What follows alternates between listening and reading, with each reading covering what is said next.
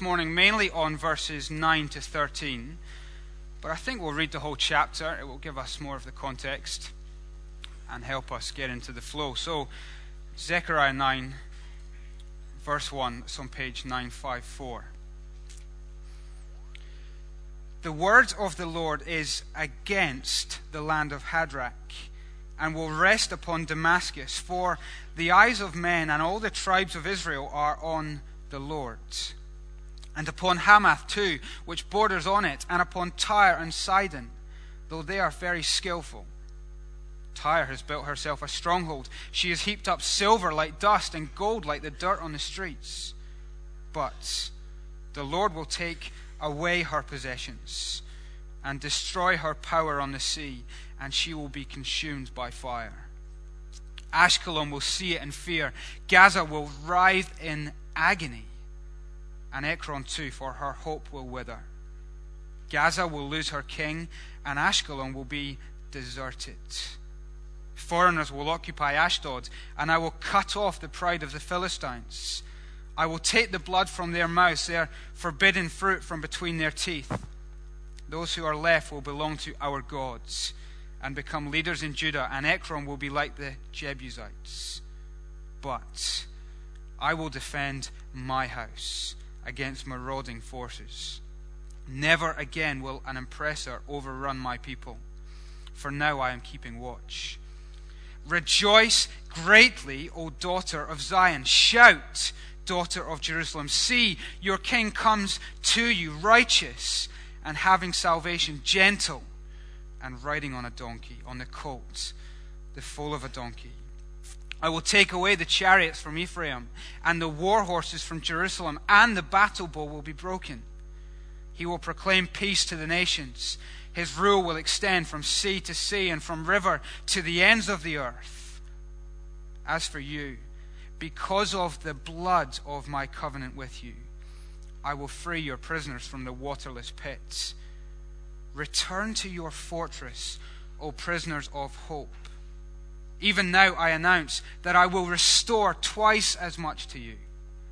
I'll bend Judah as I bend my bow, and fill it with Ephraim. I will rouse your sons, O Zion, against your sons, O Greece, and make you like a warrior's sword. Then the Lord will appear over them. His arrow will flash like lightning. The sovereign Lord will sound the trumpet. He will march in the storms of the south, and the Lord Almighty will shield them. They will destroy and overcome with sling stones. They will drink and roar as with wine. They will be full like a bowl used for sprinkling the corners of the altar. The Lord their God will save them on that day as the flock of his people. They will sparkle in his land like jewels in a crown. How attractive and beautiful they will be. Grain will make the young men thrive, and new wine the young women. Well, let's pray before we turn to this passage. Our Father, your word tells us that your grace is sufficient, that your power is made perfect in our weakness. Well, therefore, I will boast all the more gladly of my weaknesses, of my tiredness, of my weariness, that the power of Christ may rest on me. Please, by your Spirit, open our eyes to see wonderful things in your words. Amen. I'm still trying to work out what is the correct etiquette for congregational participation in sermons at Charlotte Chapel. And it's a twofold uncertainty. From this side of things, it's dangerous because I have no idea what you might do or say. It's kind of don't work with animals or children or a congregation. From your side of things, I know that when I'm sitting in the pew, I am uncomfortable with anything that will make me open my mouth or uncross my arms. It's just not my cup of tea. I was at a church a few months back and listening to a great sermon, but suddenly, in the middle of it, the pastor said, all of you who love Jesus, raise your hands. And I was caught in this dilemma. I felt peer pressured into audience participation because I I do love Jesus, but I hate audience participation. So I was stranded in this no man's land of self-conscious flux. What do you do? But I wonder if I was to say this morning, hands up, how many of you feel like rejoicing this morning? How many of you could honestly put your hands up? I don't know. If I was to say, how many of you were delighted at the prospect of getting out of bed and coming to meet with God and his people this morning, how many of you could raise your hands with integrity? I wonder if the two commands in this passage, when we read, rejoice greatly in verse 9, and then return to your fortress, your gods, in verse 12, sound attractive to you. And my guess is that for some of us, some of the time, the inverse of those things sound more promising. Weeping at the moment comes more naturally than rejoicing. And the idea of running away from God is far more attractive than returning to him. Now, that line of reasoning wouldn't have been alien for God's people who heard these words for the first time. They had only recently returned from exile, having spent years under enemy rule. But 20 years after that return, they were still under opposition rule. 20 years later, their city still was in ruins. And they were still limping from the political and social and economic downturn from that exile. And if that wasn't enough, the memory of their past glories, what we once were, just rubbed salt in the present struggle wounds. And not only that, opposition didn't just come from outside of God's people, it came from inside. And they were buffeted from every side, standing humiliated before the nations. No doubt the temptation to weep and to run away from God were more pleasant to them than to rejoice and to return to them. Now, it is my guess that what was not alien to them is not foreign to us. Some of us, church is not what we thought it would be. Maybe this church is not where we think it should be. Maybe you're a new Christian, and the life of Christianity hasn't lived up to what you thought it was going to be. In fact, life is harder now than it ever has been. Or maybe you've been on the track for years, and you can remember the days when this building was brimming. You can remember when we used to go out and do open airs on the mound, and yet the struggles of today seem to outsing those memories. Other Christians let you down. And when you look at non-Christians, actually they seem to be the ones who prosper. They seem to be the ones who have a life of ease. And maybe the thought pattern has gone through your head, well, even just pragmatically for me and my family, maybe I should just pursue the best life possible because faithfulness to God hasn't served me too well so far. I was at this conference, New Word Live, this past week, and the amount of teenagers that I had a one-to-one chat with who were literally weeping and thinking about giving up on Christianity stunned me. I'll give you two examples. One young girl who said, in her own words, had self-esteem struggles, who in the last year had turned to self-harm and 2 attempts at suicide. High school to her was just too much to bear. On the complete other end of the spectrum, I met a young guy who was evidently hugely talented at rugby, snapped up by one of the clubs. He's in their program and tipped for England stardom. And he looked at me and he said, you know what, the promises of this world, the pleasures of this world just look more attractive to me than Christianity. And I fear that if I choose rugby, I might give up on Jesus. Now that's teenagers. Most of us maybe have more bigger struggles, more complicated struggles than that. Well, the words of Zechariah come, although not written to us originally, have been recorded for us. And so the voice of Zechariah, transmitted down through the centuries, boosted by the voice of Christ, hit our eardrums this morning, and they say two things. On the one hand, they are going to say, rejoice in your king. And on the other hand, they are going to say, return to your fortress. So, firstly, from verses 9 and 10, Zechariah says to us, rejoice in your king. At first, a command to joy. To command someone to rejoice seems at best weird and at worst insensitive. You can't trivialize someone's present struggles by just saying, oh, be happy. It's a bit like a joke. It comes instantaneously. You don't hear a joke and then wait for someone to command you to laugh. It just happens. But actually, sometimes it is necessary to tell someone to rejoice, to encourage someone to rejoice. Think of the young child who runs to the biscuit cupboard in the house and suddenly finds out all the biscuits are gone. Crisis, tragedy.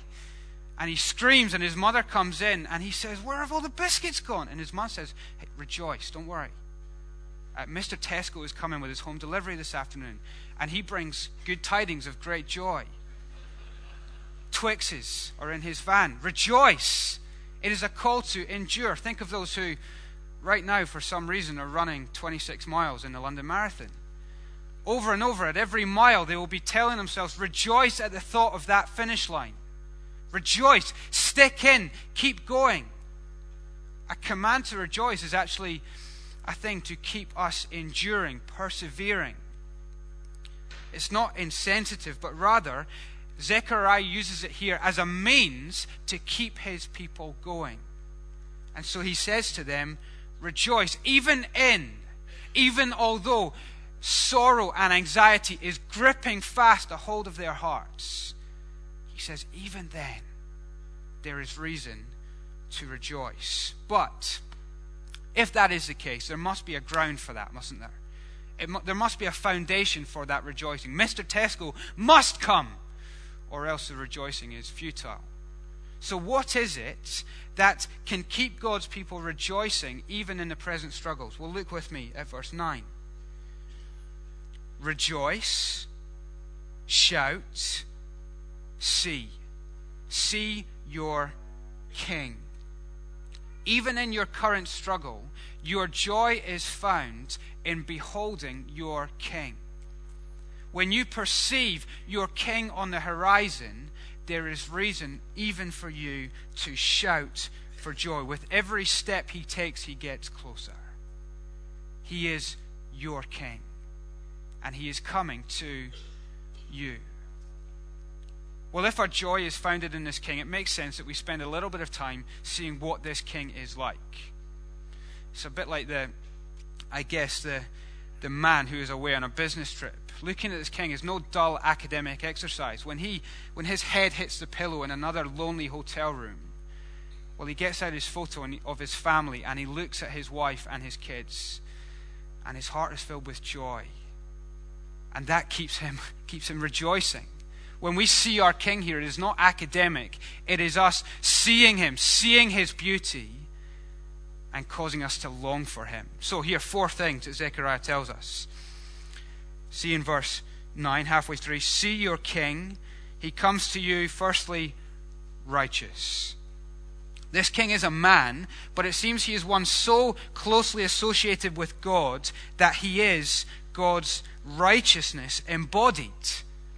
He is God's representative. He is the ideal ruler for whom unrighteousness is impossible, and who through him will eradicate all injustice. Now, is it not true that one of the things that robs you of your joy is unrighteousness?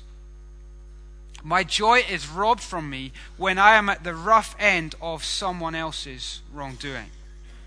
My joy is robbed from me when I am at the wrong end of some scandal. My joy is robbed from me maybe because there is some injustice at work. Or maybe it is my joy is robbed at my own unrighteousness, my own sinfulness. Well, behold this king who is perfect in his righteousness. Every act, every word when you see the Lord Jesus in the Gospels is perfect in righteousness. There's never one moment, never one meeting where you think, ooh, I wouldn't have said that. Or, Jesus, I can't believe you did it that way. You could have improved there. No, perfect righteousness. Not a single thing. Though injustice may rob you of your joy, here is the King of perfect righteousness, worthy of all joy. Secondly, and tied closely to that, he has salvation. See, your King comes to you righteous and having salvation. He is God's agent of rescue on the one hand, able to save you from all that robs you of your joy, to save you from all your struggles, but also the King in Zechariah who will save you from your own unrighteousness.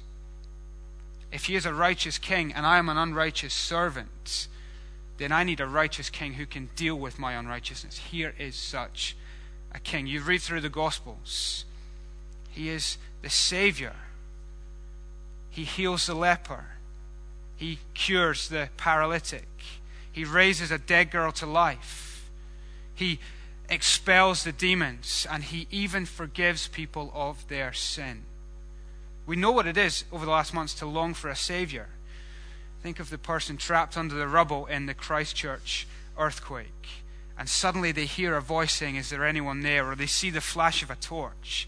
What it is to long for the right Savior.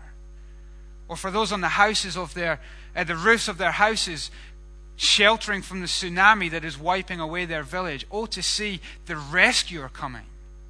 To see the helicopter that brings salvation. Well, here in this King, we see a Savior who is able to save to the uttermost. Thirdly, he is gentle. He is the opposite of the proud, tyrannical rulers that we have seen on our televisions over the last month. We need not fear an iron fist. We need not doubt his tender humilities. Hear this. In your struggles, this King knows what it is to empathize with your weaknesses. Here's a King who knows what it is to be hungry, who knows what it is to be tired, who knows what it is to be in intense pain. He doesn't live off expense scandals in a second home somewhere. But he knows what it is to sympathize with you. He is gentle and he is humble. Think of the Lord Jesus' patience with his disciples. Think of him being the friend of sinners, familiar with suffering, the one who can sympathize with every weakness. What joy to have a gentle King.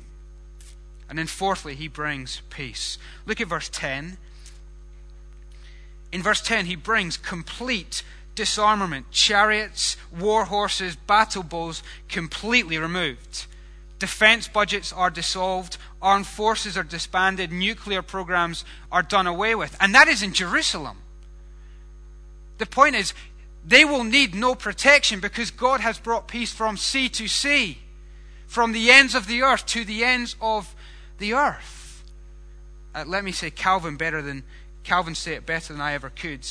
This is brilliant. The Messiah's kingdom would be kept safe because God from heaven would check all the rage of their enemies, so that however disposed they might be to do harm, they would find themselves held captive by the hidden bridle of God, so as not being able to lift a finger. So peace here is the absence of conflict that God gives, but also the blessings of living a life under the God's King. Charlotte Chapel, see this King who comes righteous, bearing salvation, who is gentle and able to save. He is coming. But the question must be, okay, how are we going to know when he arrives? How are we going to spot him on the horizon? Well, what gives it away is his mode of transport. He doesn't come on a war horse. He doesn't arrive in his popemobile or with an armed guard. He arrives on the scene in Jerusalem in a donkey. His mode of transport will be in step with his character, a sign of divine royalty, typified by humility, and in line with his mission of peace. And so remember, this is 500 years before Jesus comes. Even 500 years before Jesus comes, Zechariah can say to God's people, rejoice, because far on the horizon, even though you cannot yet see him, your king comes. And even now, there is reason for you to rejoice. Mr. Tesco is coming. Rejoice in your king. Calvin again. He does not simply exhort the faithful to rejoice, but encourages them greatly to exult, as though they were already in a safe and most happy condition. So certain is this king's coming that 500 years in advance people can rejoice in the certainty of this king. And so they wait. And wait. And they patiently endure. And they patiently rejoice. Until one day, riding into Jerusalem on a donkey, comes Jesus the Christ, the one of whom who was called the Holy and Righteous One, the one whose name meant he would save his people from their sins, the one of whom it was said he is gentle and humble in heart, the one who a bruised reed he would not break, and a smouldering wick he would not snuff out, and the one of whom it was said, peace I leave with you, and my peace I give to you. The king came. The promise was not foundationless, but God's promise proved true as Jesus arrived in Jerusalem. This took place to fulfill all that the prophet had said. And actually, Jesus deliberately chose this means of transport. He arranged all the circumstances that he would come in, showing the world that he is this king. He is this gentle, humble king, bringing peace and salvation. And so what do the crowds cry? Hosanna! Oh, save, they cry. And yet he comes on this donkey to remind them, to dull down their political expectations, their nationalistic expectations. He was not some insurrectionist who would bring his kingdom by coercion. His time in Jerusalem was going to be in step with his entry. He came on a donkey, and he would leave by a cross, where the righteous would die for the unrighteous, to gift salvation and to bring peace with God. Now, what they saw as the distant future, we look back on, don't we, as the distant past. But there is a superiority to our position. There is a superior greatness to our perspective, because we don't just see the seed, the promise. We see the fulfillment and the fruit of that promise. I mean, if they had reason to rejoice 500 years before the coming of Christ, how much more reason do we have to rejoice from 2,000 years after the coming of Christ? We have seen the King. We have admired his gentleness. We have received his salvation. We have seen that in high definition in the Gospels, and so we can rejoice. And so, in the words of Zechariah 9, rejoice greatly, O Charlotte Chapel.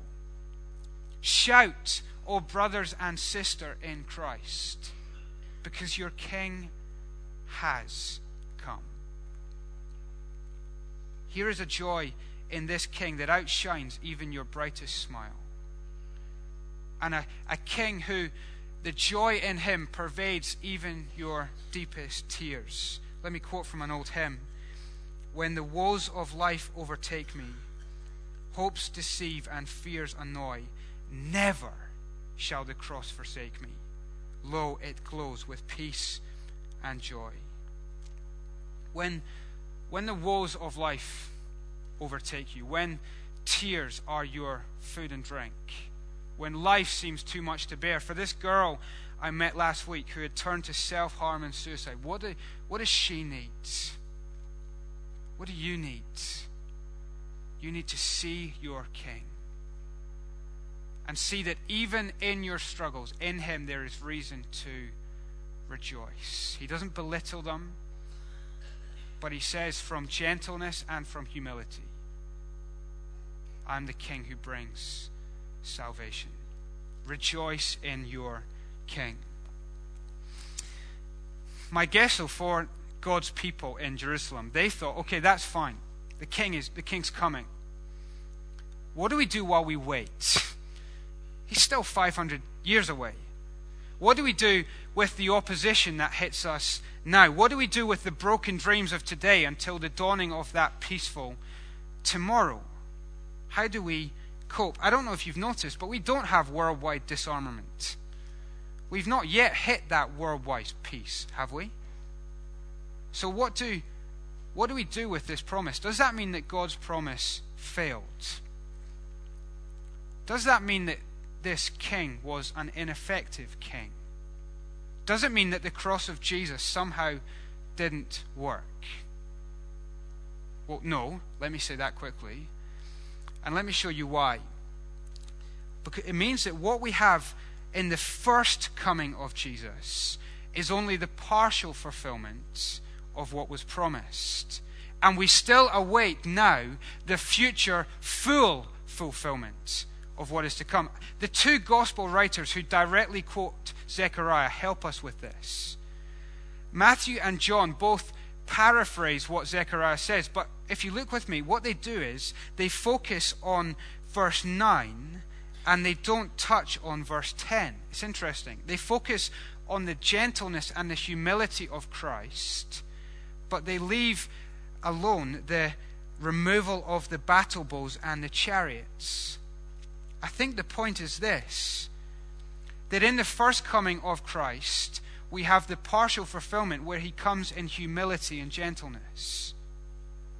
And what we await in the second coming of Christ is the king who comes as judge to remove his enemies and to destroy those who would threaten his people's peace. See, he has come, but he is coming. And on that day, he will not enter on a donkey and he will not leave on a cross, but he will come riding on the clouds of heaven in all the glory of God. And so the question too for us, like the people of God in Zechariah, okay, what do we do whilst we wait? What do we do in the meantime? Well, from verse 12, return to your fortress. He said, on the one hand, rejoice in your king. And then he says, okay, return to your fortress. You'll know by now, if you've been with us for the whole series, that this return command has kind of been a deja vu command throughout the whole book. He said it over and over again. But here he says, return to your fortress. Now, is God rubbing salt in their wounds here? You can imagine him saying in response, Lord, God, we don't have a fortress. We don't have a protective wall that will keep the enemy out. We don't have big armies anymore since we returned from exile. What do you mean, return to your fortress? I mean, our walls are full of gaping gaps that the enemy is just invited to jab us through. Well, let me read Calvin one more time. Very helpful. For though Judah was not then fortified, nay, Jerusalem itself had no high wall or strong towers, yet they had God as their strongholds, and this was impregnable. Though then the Jews were not made safe by moats or walls or mounds, he yet reminds them God would be sufficient to defend them, and that he would be to them, as it is said in another place, a wall and a rampart. It's almost as if God takes away their worldly sources of security. He takes away anything else that they might trust in as a fortress, that they might be led to trust in him alone. And so he cries to them, return to your fortress, not meaning any physical structure, but meaning return to him. Now there's a slight surprise in verse 12. Look at what he calls the people in verse 12. He says, return to your fortress, O prisoners of hope. You can be a prisoner of hope. It may be your temptation this morning to run from God. It's just too much. The world has too much to offer me. I'm going to run. Well, know this, to run from this God, to run from this king, is to turn your back on all hope. It is to become a prisoner of hopelessness. It is to be, as in the language of verse 11, stuck in a waterless pit. If you know the story of Joseph, you'll know that Joseph was left in a waterless pit by his brothers, leaving him as good as dead. To run from this fortress is to be in a waterless pit with no hope of escape. And yet God calls his people prisoners of hope. Even though you are a prisoner to your present struggles, in returning to your fortress, there is still hope. There is one who, in verse 11, has the peculiar capability of getting people out of things like pits. It's kind of our God's backstory. It's his specialty with Joseph, with Daniel, with the people in Zechariah, with our Lord Jesus Christ. He has a strange capability for people who are as good as dead to raise them to life again. We are prisoners of hope. And so he says, return to your fortress. And look what he calls them to in verse 12. Not only liberation from the pit, but he says, even now I will announce that I will restore twice as much to you. You may be tempted to run from God because the world has much to offer. Tempted to run from him because the sacrifices he calls you to make are far too much. The present struggles are overwhelming me. What does he say? The promise of the future shall far outweigh your current struggles. The glories of eternity will far outshine the present sparks the world has to offer. And he is such a gentle and humble and righteous king that he will never overlook the sacrifices you make to him. He says, I will restore twice as much to you. Can I ask you, let this battle your unbelief. Let the hope of heaven put to death the power of this world. Let the surpassing glories of that call you to return to God's, your fortress. But don't be deceived. This is war language, isn't it? There is need of a fortress. This is a battle. God's people in verse 13 are going to be weapons in his hand. Don't expect to waltz your way through this life in ease and in prosperity. There is need of a fortress. I took a walk this morning up to the castle, and even at kind of 9 o'clock, there were so many tourists. That castle has become a kind of aesthetically pleasing picture postcards. One day it was a vital last line of defense. The life as a Christian is not some pleasant holiday. It is a battle that we fight in. The fortress is necessary until the king comes. Listen to Spurgeon. Inside that stronghold, the most powerful guns of the enemy will not be able to injure you. But if you leave the shelter of your Savior's protecting atonement and come out to contend against your adversary in your own strength, you will be in imminent peril of being destroyed. To run from this fortress, the only fortress that offers true security, is to be in imminent peril. To run from this fortress into the fortress of financial security, or family security, or the security that popularity or success brings, is to be in imminent peril. Well, again, we should ask, what is the surety? What is the foundation of this hope? Look at verse 11. Here's the reason. Spot the word because. As for you, because of the blood of my covenant with you, I will free your prisoners from the waterless pit. Blood has always been the means of relationship between God and his sinful people, hasn't it? Blood ratified the covenant at its institution with Abraham. It confirmed the covenant, the relationship with God with his people at Moses, and continually, day by day in the temple, it was the means of ongoing relationship. And so it was with great significance that on the night he was betrayed, Jesus took blood.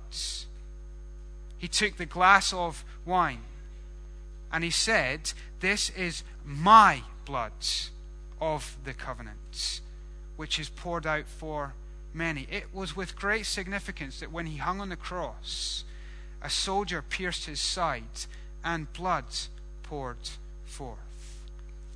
The gospel writers will make much of the blood of Jesus. Think of the language that is used: atonement through his blood, redemption through his blood. We have brought near through his blood. We have peace with God through his blood. We have been made holy through his blood. It is the blood of Christ which is the enduring, certain foundation of our hope of eternity. How can you be sure of hope at the second coming of Jesus? You think back to his first coming, and you focus your eyes on his blood shed on the cross. The safety of him as a fortress is directly linked to the sufficiency of his blood for your salvation. The day Jesus' blood ceases to be the only place you can find salvation is the day you should run from God. But let me assure you, that day shall never, ever come. Hebrews will talk of the blood of the eternal covenants. How can we have that certain hope from the second coming?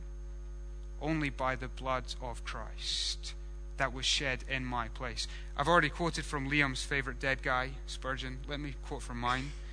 John Flavel vividly writes, "Those wounds he received for our sins on earth are, as it were, still fresh bleeding in heaven. A moving and eternal argument it is with the Father to give out the mercy he pleads for." Why should you return to this fortress? Why shouldn't you run? Why should you come to this God? Because the blood of Christ secures his fortress as the only place, the exclusive place of safety and security. There is no other fortress that is founded by such a sure certainty. Think to my young rugby star, this teenager. What does he need to be reminded of? What do you need to be reminded of if you are tempted to run? That if you run anywhere else, you are in imminent peril. And that he is the only fortress when Christ comes as judge in his second coming. The only place of safety. If you are a Christian here this morning and you know those struggles, you're crying those tears, you're in those anxieties, Zechariah pleads with you. He says, "See your king." And even in these things there is reason to rejoice. And he says, how can you be sure that this is a safe fortress to run to? The right fortress, the only fortress?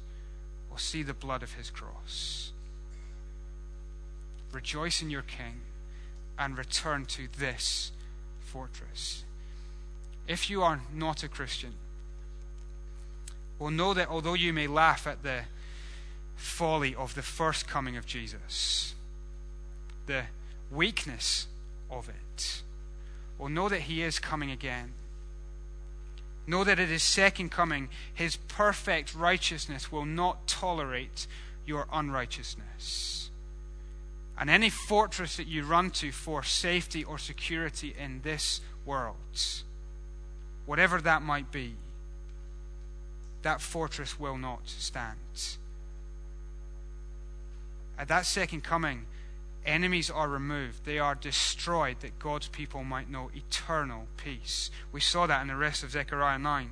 Nation after nation destroyed, writhing in agony, deserted, gone. No fortress will prove secure apart from the fortress that is founded on the blood of Christ.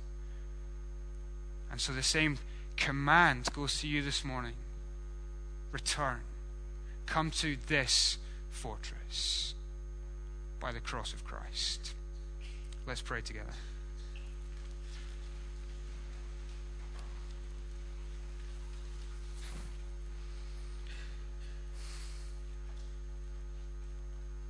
Our Father in heaven, it is with great joy that we can look back to that King. We thank you for his humility, that he humbled himself even to obedience to death on a cross. And Father, we thank you for the blood that was spilt. His blood instead of ours. His death instead of ours, that we might know peace with you and peace for eternity. For those of us who find the command to rejoice hard, we pray that even in the struggles, even in the tears, you would give us such a deep-rooted joy in the unchanging gospel of Christ, that even now we would be able to shout his praise. Father, I pray these things in Jesus' precious name. Amen.